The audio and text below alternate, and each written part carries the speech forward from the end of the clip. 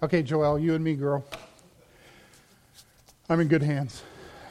We've been talking in this series about anxiety and being anxious for nothing. Paul gave this challenge to the church in Philippi. He said, I don't want you to be anxious about anything, but in everything by prayer and supplication go to the Lord. So what we've just been doing is a little bit of anxiety control. It's been dealing with our fears, and as we go to God in prayer, we get to do this thing where we lay some of these things that are heavy and lay them down at the feet of Jesus and ask Him to help us in these things and to change the reality of who we are and where we are.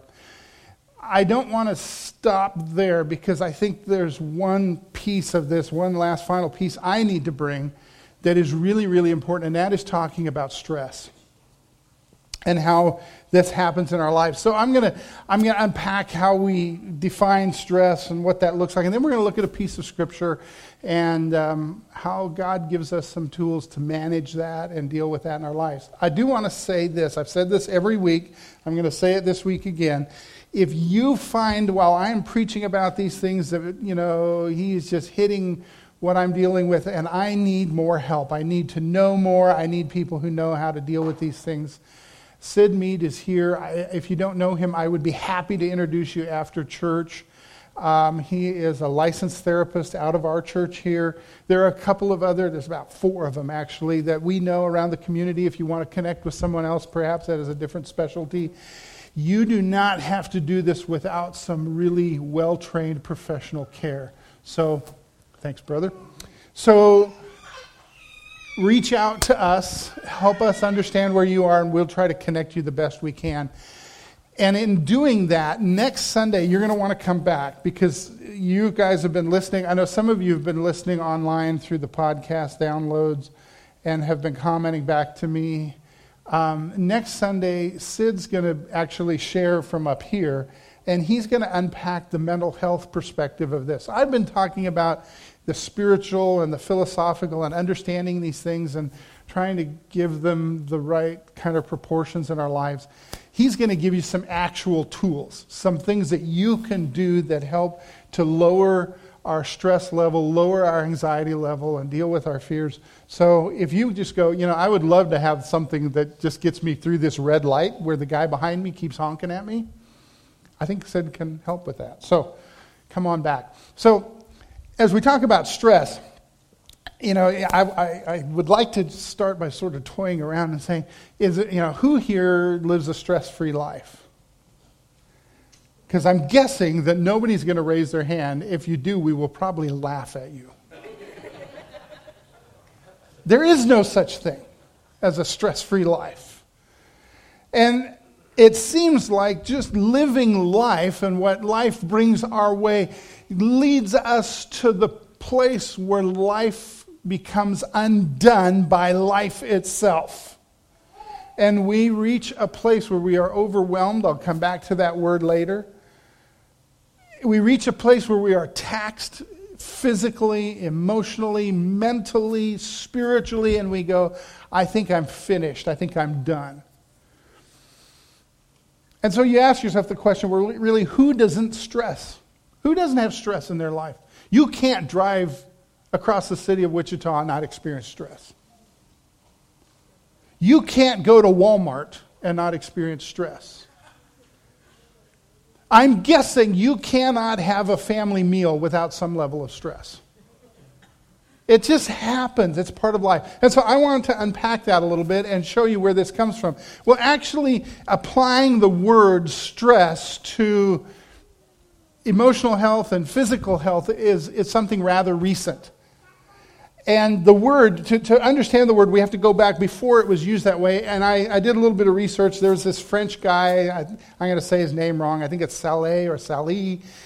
He, in the 1930s, started to use the term stress to refer to what he was seeing in research in animals. I'll come back to that. But he was looking for a word to try and describe this because he saw something that he didn't think anybody had seen ever before. And he's probably true. But he used a word that's been around for a long time. It's been used in different contexts. And so For those of you that say, man, I am not about the mental health care industry and I don't understand the philosophy of psychology and things like that, that's okay. Maybe you're one of the people who's been around engineering and physics, because that's where the term comes from. And it goes way back beyond that, from the 1930s. It actually goes back to about the 1600s. And so it was a term that was applied to things when they are put under pressure, particularly and specifically to things that have an elasticity. And I'll give you the formal definition for that in a moment. But this French guy, he saw that the word had been used for physics. And then he observed this thing. He took lab animals, rats and mice and things like that, and he started to do things to them. You guys know where this is going. He started to put them under stress, so he made them feel a little bit of pain. He made them listen to loud noises. He made them hurry through little mazes. And he found that these animals, over time, that they experienced a decline in their health. It took a physical toll. So they had more heart problems and things like that. And so we know this guy, this Saleh guy, made the first correlation and said, when I stress these animals, they become unhealthy. In our context, we kind of take that for granted, that as we experience stress, blood pressure goes up, heart disease becomes more common, and we don't do very well. And Sid next week will talk to you about things like cortisol and chemicals like that. But there's this correlation. But the thing is, there's pressure brought on us all the time. It comes every day in different forms. And so we just live in a world, kind of a perpetual world of experiencing stress. The problem is when we go from just experiencing stress to experiencing distress. It's not just that we're being taxed. It's not just that outside forces are pushing on us. But now those outside forces feel like they're breaking us. Or they are taking a physical toll on us, and we don't quite know what to do with that. So here's a definition from the world of physics. And this comes from a guy by the name of Ron Stoner. Ron Stoner taught at Bowling Green University, and he taught physics and engineering, and he has no idea if Ron Stoner's out there on the internet and he listens to this, he's going to go, what in the world is a preacher doing using my definition of stress? Stress is when external forces are applied to objects made of elastic materials. They produce changes in shape and size of the object. That's just referring to physical stuff. That's whether it's a steel beam that gets stressed, or a piece of concrete, or a branch on a tree that gets pulled down and experiences stress. That's the way it works in the physical universe. That's just kind of part of the laws of nature that we've observed. So I took what Stoner said and I went a little bit farther. So I used what he said, and I'm going to apply it for us today. So to move from stress to distress looks something like this. When external forces are applied to humans to the point of compromising our ability to function, our health, our emotional well-being, and our closeness to God. It's interesting to me how little bitty things can affect us in big, huge ways. You guys probably remember the old story of the Princess and the Pea. If you've never heard this story, it's okay. I'll tell you a really quick Reader's Digest condensed version. The Princess and the Pea. There was this story that they would know who the princess was because they would be able to stack a whole bunch of mattresses and put a pea, one little pea underneath the one on the bottom, and a princess would wake up the next morning and go, oh, I felt this. I couldn't sleep well because underneath all these mattresses there was this little thing. And it was sort of giving a disparaging sense to nobility and femininity, that they are distressed by even the littlest minute things that ordinary people, plain poor folk like us, would just breeze on by because we're used to that kind of discomfort. But the truth is, something small can disrupt us in huge ways. Our entire day can be ruined by 10 seconds of somebody else's bad behavior. Have you ever noticed that? That's all it takes. And the rest of the day, I'm grumpy. And when I'm grumpy for the rest of the day, so are about 25 to 50 other people. So outside influences, they push on us, and as they push on us, we change and we adapt. And oftentimes, we change and adapt in unhealthy ways. That's just a part of being under stress. So here is a passage from the book of James, and James is writing, and he is telling the people, listen, I want you to understand that life is going to stress you. He doesn't use that term, but this is kind of the way he unpacks it. He says in chapter 1, verse 2, my brothers and sisters, think of the various tests you encounter. So let's just change that language for a minute. Brothers and sisters, think of your stress as occasions for joy. Okay, right there we're going to go, James is clueless. Can't listen to him. But let's give him a moment here. He goes on, after all, you know that the testing of your faith produces endurance. Let this endurance complete its work so that you may be fully mature, complete, and lacking in nothing. One version says, so that you might be made perfect.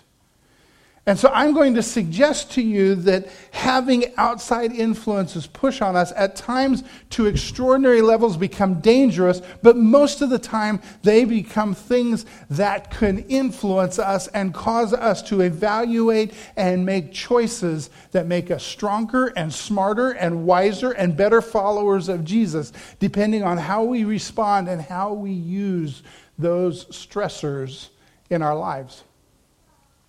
The thing is that for many of us, we go through the week and we take stress on and more stress on and more stress on to the point where we reach and we think, I've just had more than I can accept. I've been there, folks, where you just feel like for some reason the last straw was the one. And now I've come undone. Some of you have been there. And it was something insignificant. It was something that really didn't matter, but it was the thing that just pushed it past the tipping point, and I explode, or I come undone, or I get sick, or I fall apart, or whatever it seems like describes the situation. Just one more element of outside stress was all it took to push me over that edge, whatever the edge looked like, and now I am overwhelmed. And I'm no longer coping. We've all heard of the proverbial, the straw that breaks the camel's back. Some of us have experienced that in terms of stress. It's that one more outside influence that brings us past the tipping point. And then we define it in different ways on different days. But we say, well, I just had a breakdown. I just needed to have a good cry. I just needed to close the door and keep everything out for a while because I reached that point where I was overwhelmed. And in that point, we might be tempted to think, I'm losing it. I've been able to manage and function, and I can handle all this stuff. I can handle my finances. I can handle my relationship with my spouse, the stuff with my employer, with my teacher, with my pastor. But now I can't. And when you reach the point where you can't, you feel like I've lost it. And it's a pivotal moment where stress changes from just being an influence we have to deal with to an influence that overwhelms us. Years ago, I was influenced by another pastor, a mentor for a short time, a guy that tried to coach me and teach me a little bit. He'd come around me because I had pastored some of his family when I was first starting to do this.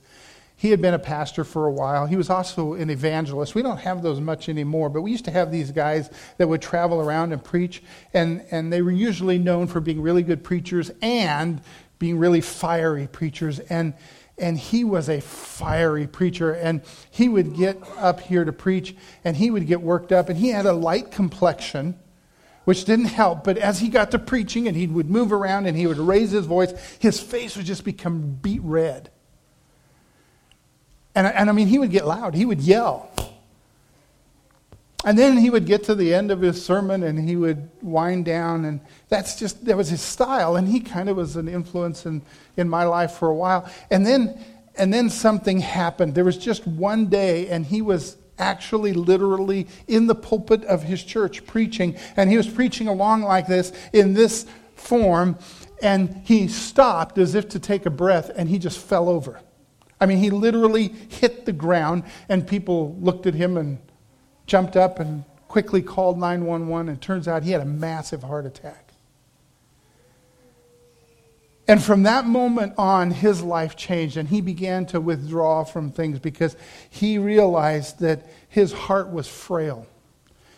And he told me this. He said, you know what I found out? He said, I've talked to these doctors, and they've done these heart catheters, and they've looked at all this stuff. And I've talked to my doctor, and my doctor says I get way too worked up. And so now, after he's been coming alongside me and encouraging me and trying to tell me how to preach and coach me and things like that, he had this huge epiphany, and he made this turn in his life where he was trying to reorder things in his 60s. And he came to me and he said, Hank, let me tell you one thing. Take care of yourself. Don't do what I did. I got so worked up and I got so passionate about stuff. And he said, I didn't learn how to dissipate it. I did not exercise. I didn't eat right. There were all these other conditions. And I'll tell you that Bob's condition took his life. The day came when I got an email and said, Bob's gone home. Jesus took him home. Eventually that heart condition was such that his heart could no longer go on. And I just kind of wonder, what if Bob had managed things a little differently? Would he have lived longer? Would he have been, happier? More effective in ministry? I don't know. But he was overwhelmed to the point where in the moment of preaching, his heart stopped suddenly and catastrophically. Well, I want you to understand there's this curve that I'm going to introduce you to in a moment. And this curve is something that doctors and clinicians and psychologists use in terms of stress. But I want to set it up this way. I want you to look at this as someone who believes in and follows and loves Jesus Christ. Because I think there's spirituality to this curve. So I wanted to set it up this way, but here's what it looks like. I hope you can see that. This is called the human function curve. Have any of you seen this before? Okay, some of you have been around this stuff. This is real. But the human function curve says this. We live under this kind of tension, and actually stress can produce some good results for us. When we are under this tension, we can actually improve our performance to a degree. So if you start at the left, performance goes up. That's that axis going up and down. And the axis going to the right is the arousal of stress. This is, as things get more and more intense for us. So at first there's healthy tension, and it escalates, and it helps us. It increases heart rate and things like that, and increases the way we can focus and apply our minds to certain things. And then there's that dark band, and that dark band is the comfort zone. That's where we feel like things are working well. There's enough demand on me that I can keep moving, and I feel like life is meaningful and good, but we go beyond that band and we just feel like, I don't know how I can handle this. And then there's that point, kind of in the middle, that apex, and it's called the hump. So before that, it's good stress. After that, it's not. It's distress. But at that point, the hump right there in the middle, there's a word underneath that, fatigue. We reach a point where the demands on us exceed our energy in terms of physical well-being. But now I'm going to impose those spiritual eyeglasses, those lenses to look at this. So there's things that happen around us that push us, and they help us to perform better. These are the kinds of things that James was talking about. He said, when adversity or stress comes your way, you should be thankful. You should think of this as a moment of joy because you get to do better. You get to move faster. Your mind is sharper. You get to express your spirituality in better ways because your spirituality is getting put to the test. What you believe about Jesus and what you believe about what he has done to you is sort of coming together, and you are on fire in good ways until you reach that point of fatigue, and then all of a sudden you are on fire and it is burning you up.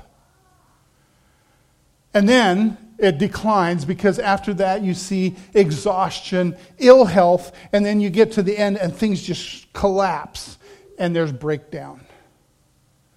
The trouble is most of us live beyond the hump. Sorry, it's this way. Most of us live beyond the hump where we are tired and we are stressed beyond that nice little dark band of that good performance place. And instead, we're living at a place where we are going way faster than we should. When I was in high school, believe it or not, I liked to skateboard. You could not get me on one of those things now because at 14 to 16 years old, we rode those things, and 14 and 16-year-olds get broken bones, and we just kind of bounce back from it. 50-year-olds do not. But we rode skateboards, and there was a place just outside of town where we lived where they were starting to develop a new subdivision, and so they had made all these wonderful roads, brand new pavement, the asphalt was nice and smooth, and there were no houses yet. And so on Sunday afternoons, we would get together, a couple of us, and we'd throw our skateboards in the back of one of our friends had a Volkswagen Golf or Rabbit. And we'd throw 4 or 5 skateboards in the back, and we'd pile about 5 or 6 of us into this little car, and we would go out there and we'd park at the top of the hill of this new subdivision, and we'd get our skateboards out, and we would go down the hill, and you had to kind of time it right, but we would pick up quite a bit of speed, and then we would take one of the little turnoffs into these cul-de-sacs where there was just a circle, and you turn kind of back uphill, and it would bleed off the speed that you'd built up, and you'd turn around, and for those moments going downhill, man, it was exhilarating and it was fun. And the wind was in your hair. And we got the little Rabbit behind us one time, and we clocked about 30 miles an hour. If you think that's not significant, try going downhill 30 miles an hour on a skateboard. It will get your attention. So one day, oh, and I need to say this too. My sister went with us. She's brave, and she is a bit of a thrill seeker too. So she went with us, and she had gone down a little ways and turned out at one of the first streets, little cul-de-sacs. And then we started going farther and farther down the hill. And the farther you went, the more speed you picked up. And she decided it was time to keep up with the boys. And so she started going down the hill. And she went straight down the hill, and there was no zigzagging back and forth. It was just point your toes down and go. And we watched her go, and about halfway we were like, wow, she is flying. And we watched this, and then all of a sudden that skateboard started to move back and forth like this. And we realized that she wasn't flying yet, but she was soon going to be. And sure enough, she got down, and she went all the way to the bottom. She was screaming, and I mean, both in terms of speed and voice. And she got down to the bottom of the hill and finally lost her balance, and she came undone and just rolled and tumbled. And this is a Sunday afternoon, and she's going around. She didn't break any bones, but she did hit her face, and so she took a lot of skin off the side of her face and down her eye. And we went down there to her, and we go, what happened? What happened? She goes, I didn't realize how fast I'd go, and I just realized at that moment I was out of control. I was no longer the one initiating this. These weren't the words she used, but I was sitting here going, how in the world am I going to survive this? So we picked her up, we grabbed our stuff, we got out of there. We went home. Back then we had a Sunday night service, and my sister played piano. And so she went and sat up at the front, and the side of her face that was facing the congregation was the side that was gone. And so everybody is singing these hymns and looking at her going, what happened to her? And you know what? That's not dissimilar to you and me. You see, when we live beyond what we have built our ability to do and endure, and then we come together here, sooner or later, somebody's going to look at you and go, what in the world's going on? What happened? Because you look like something's gone wrong. And of course, after church, everybody wanted to know what happened to her. And my sister did not want to tell anybody. So she finished playing the final hymn. And, maybe there was a little bit of an altar call. And she snuck out the door at the back of the church and walked home.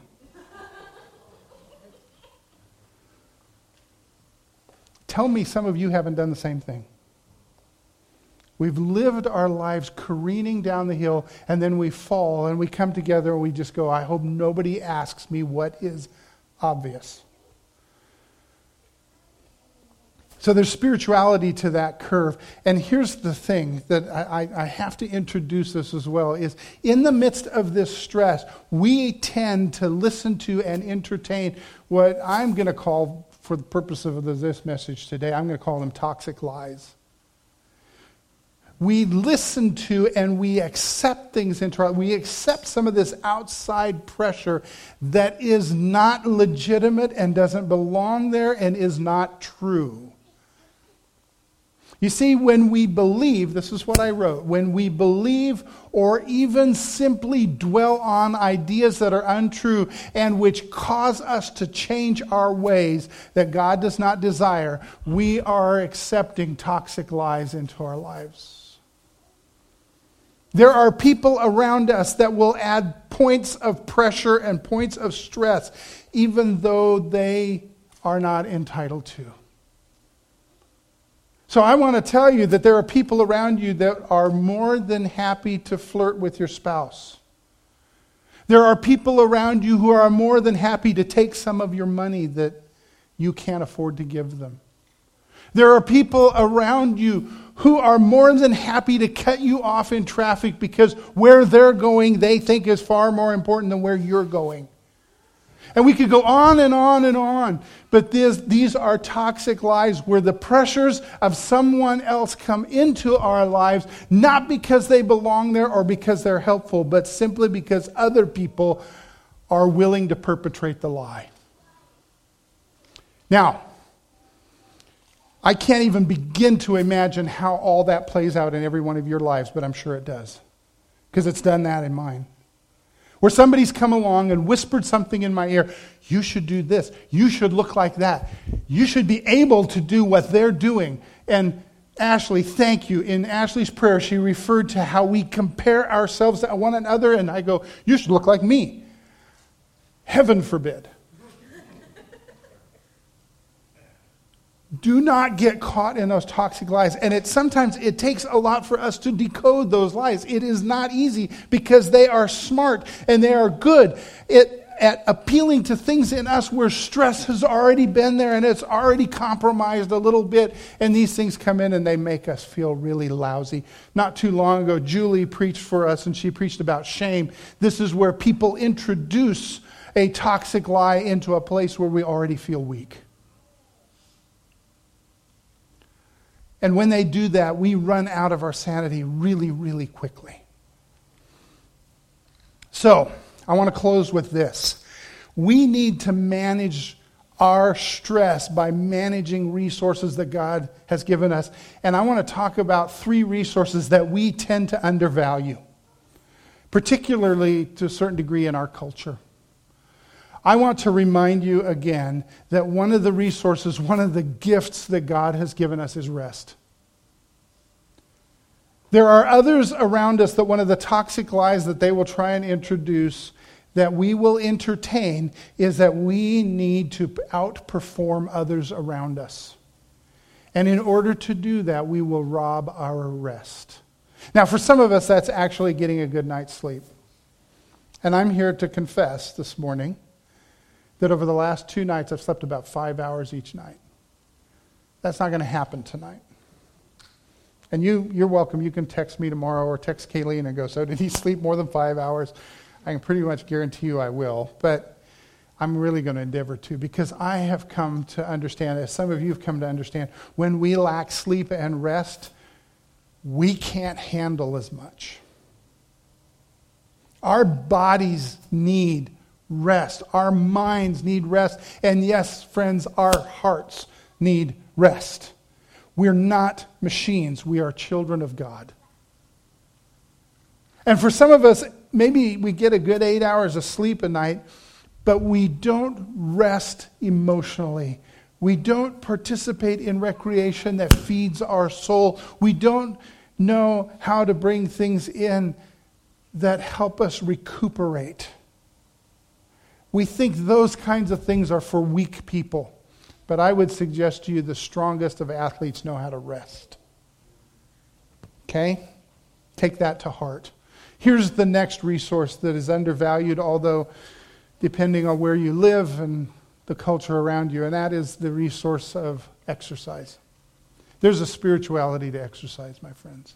And I know some of you go, man, I have physical limitations and you don't understand.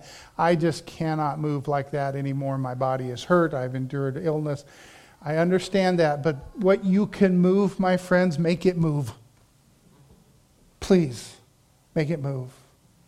Some of you know a little bit about the story of where I'm at with my family. My mom has dementia, advanced dementia. And we just recently moved her into a nursing facility that has a memory care wing and a facility that's really geared for that. We're thankful for that. God was good to us. And they have a thing that goes on every morning. They have exercises. And so my dad goes down and he takes my mom in the wheelchair and they wheel out into this common area. And they have all these chairs sitting there. I've walked in when they were doing this, not because I intended to, but because my timing was really bad. But I walked in, and they're in there doing these exercises, and these people in their 80s and 90s are in there just going, just making those arms and legs move. They just stay in the chair, and they move.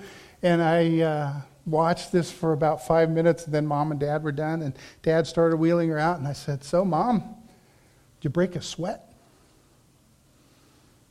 And Mom goes, that was easy.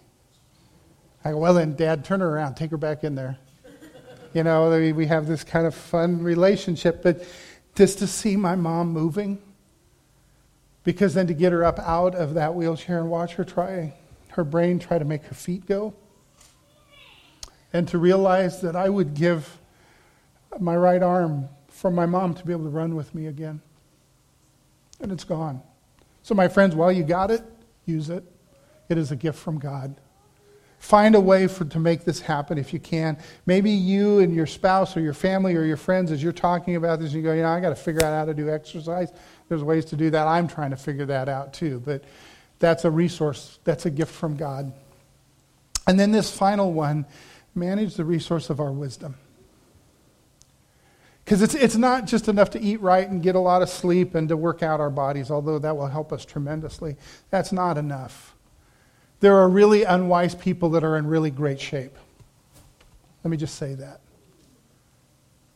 But I want to suggest to you that managing our stress is not just one or the other. It is about us being a whole and complete person before God. And so you need to exercise wisdom. You need to find wisdom. And I love this because James says this. If you read through this first chapter, and not even the whole chapter, he goes through, there's these things going on, and there's this tension in your lives, and you should count it as joy. And then right on the heels of that, he says, if any of you lacks wisdom, he should ask the Lord who gives it abundantly. I love that because you know what? Every single day it seems like I am faced with something. I go, I have no idea what to do with this. Sometimes it's something insignificant because I didn't read instructions on something I'm supposed to put together. Sometimes it's something huge with my family or with the church or with a believer who's trying to find Jesus. And I go, I have no idea what to do with this. And there's this voice of the writer of James who says, if you lack wisdom, you should just ask. Your Father gives it in abundance. If you don't know what to do, my friends, ask. But here's the thing. You will hear back, maybe through Scripture. Maybe you'll hear back through the fellowship of other believers. We talked a little bit about that last week. You need to say, here's where I'm at, and have people who can wisely speak back to that. You might hear that through direct intervention from the Holy Spirit himself, who would say to you, here's what you should do. So, seek wisdom in dealing with the pressures of the world. I want to invite our band to come back up. We're going to sing in closing. Again, I just want to say, don't be tempted to try and do this alone. Maybe you need somebody to exercise with you. Maybe you need somebody to remind you, just go to bed. Maybe you need somebody to sit down and say, help me just undo the tangle of this so I can understand how to wisely move forward. But that's why God brought us together as the body of Christ. So I pray that you would have the courage to reach out to one of us and let us come alongside you. God bless you. Amen indeed.